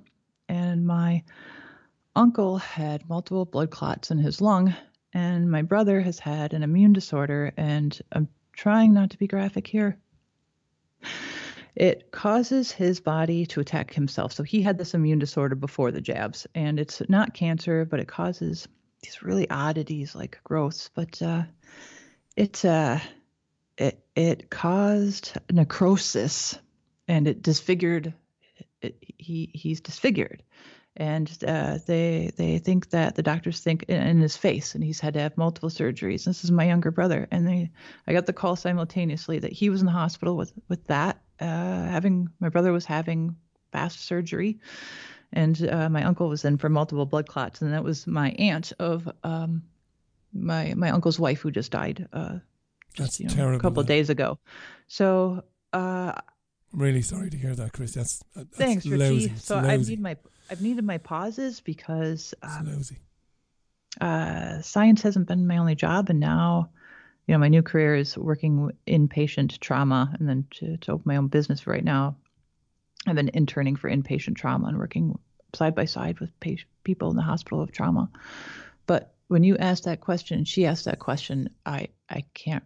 I'm not a doctor to say that happened or not, because I know, like, you and I talked about certain doctors in the news saying that person died from that, and we know that, and you and I pushed back saying we can't say that. You don't know that guy died from that. But when it's your own family and it's hitting hard, and I think I can say this because publicly, the guy who calls himself the ethical skeptic, he has had 6 of his family members die, I think in the last 6 months. And there was a couple of weeks where him and his wife were going to separate hospices together. And it was right after his relatives, his aunts and his relatives, got the jabs. And it's been a combination of clots and cancers. And some people are fighting and living. Like we know Adam, who is he close to Scotland? Is Adam Roland? I'm trying to think of his name. He's injured. He was in the United States recently getting really stem nice cell guy. treatment. Yeah. So I wish your friend luck with the stem cell treatment. I know there's different types of stem cells, so I hope it helps. But there are people that are like fighting and living, right? Like Noah. Noah and I have talked a few times. He keeps telling me to come over and he'll find me a boyfriend. And over here, over in the UK, there's some geniuses over here, Christy. But you know, I'm more concerned about someone being loving and giving than being a genius. But go ahead. No, that was being sarcastic when I said that. Yeah, I know. But on you mentioned Adam there and Noah. The thing that would upset me as much as anything else about them is how it must feel to be ignored. You know, you've been wronged by your government because your government was corrupt enough to allow these jabs to be passed into circulation, and they just ignored them. I mean, they wouldn't have had to come on programs like this if they were, you know, taken seriously by the mainstream media. It must be a terrible thing to be in that situation and for people to ignore you. And you know, they're so selfless, aren't they? What they want to do is not to talk about themselves. They want others to hear their story so that they will refuse these jabs in the future, or at least will ask for more information before accepting them. That's what I really love about the injured, you know, who I've met on this programme. Their only concern is giving that info to other people to help them make a better decision. It's altruism. Beautiful example of it, I think. You know? I want to say that I'm not anti-vaccine. I have full vaccination. I've heard some people say they have more than others because I worked in surgery for a time. So I worked in oral surgery before I went the pharmacy route and did the science route. I initially, you know, I have other majors too, but I had to have extra vaccinations at the time because I was working with what are called blood-borne pathogens in the hospital. So I had to have extra vaccinations than what other people would get. And I even got what's called Tdap in the spring of 2020, where I had, like, all the parks were closed. So I was jogging out because you and I talked about we both go for runs. I was jogging on the trails and I got caught up in what appeared to be barbed wire, and I was out of date on my tetanus shot. And when I went to the hospital, I think it was April, they put me in the quote COVID line, even though I came in with my leg was just bleeding all over the place, and said, hey, I need some stitches and I need a tetanus shot and you can send me on my way. And they said, do you have any signs of sore throat, runny nose, fever, cough, body aches, recent loss of taste or smell? And I got put in the COVID line, and I knew it because they were pushing people over there. So I walked out and I went to a pharmacy in the middle of nowhere where there was one guy working, and he gave me my tetanus shot and patched up my leg, and we kind of used liquid super glue to try to, because it needs stitches. But there was when you talk about people, you know, I know for a fact, you know, Noah has said that, you know, how long did he go where his doctors ignored him? And did he see Dr. Malhotra? I forgot who he saw specifically, who diagnosed him with myocarditis when he was told it was all in his head. So not just the government, but doctors refusing to see their patients, no longer seeing them, gaslighting them, telling them it's a functional disorder, a switch just flipped in your head, or you have some kind of psychosomatic where you just need some stress relief or maybe some SSRIs. I think somebody published a frickin' paper saying COVID hesitancy and psychosomatic, that it's just all in your head and psychological response. What a bunch of crap. And while that's absolutely true, don't forget there are the cognitive dissonance people. Sure. I know of somebody who's had a reaction after 2 and then went and got a 3rd, honestly. And there's a young... So it goes both ways. Crazy. There's a young woman who is healthy. She works in health herself, believe it or not, and has had 4 of them and had an issue after 1 or 2 and knows there's an issue. And when I asked her, I said, why do you keep having them? And I think it's just down to work. I think it's down to just wanting an easy life at work. We're right bang up on time. Look, I know there were other things you wanted to talk about, but we'll have to leave those for another day. It's at _Hannah @heartofgrace_. That's where you'll find Christy on Twitter. I'll put links to Christy on the podcast notes for this. This is a live radio show, but it's going to go online in around about 25 minutes time. Is there anything else you'd like to say to people in terms of, because you've done some brilliant one-to-ones with people on video where you get to use graphs and you get to use crayons, as you said earlier on, to explain these things. Where should people find those? Because they are really helpful. I will post, I guess it's only helpful if I can do this on Twitter where I could post the links. I've been on Discernible, DISERN. I'm trying to think, how do you spell freaking Discernible? I haven't slept. Matt Wong in Australia, Discernible podcast. Don't ask me. I have a 2.5-hour show there. I have Sunny. Sunny did podcasts called The Open Forum on YouTube. So if you YouTube my name, Christy Grace, ChrisTieGrace, you'll also find some whistleblowing podcasts that I did where I recorded undercover that have nothing to do with any of this, which is the whole reason I joined Twitter, which we're going to have to talk about someday because Abigail Schreier is coming out with a new book and she has parts of me in it. So we've got a lot to talk about later when you have me on. Yeah, but Discernible podcast, if you go on YouTube, Open Forum, and then I did a recent presentation for Vision Health, Geopolitics and Empire. I talked about the laws changing and the things changing around genetic products in the NIH. So that was more of a political show.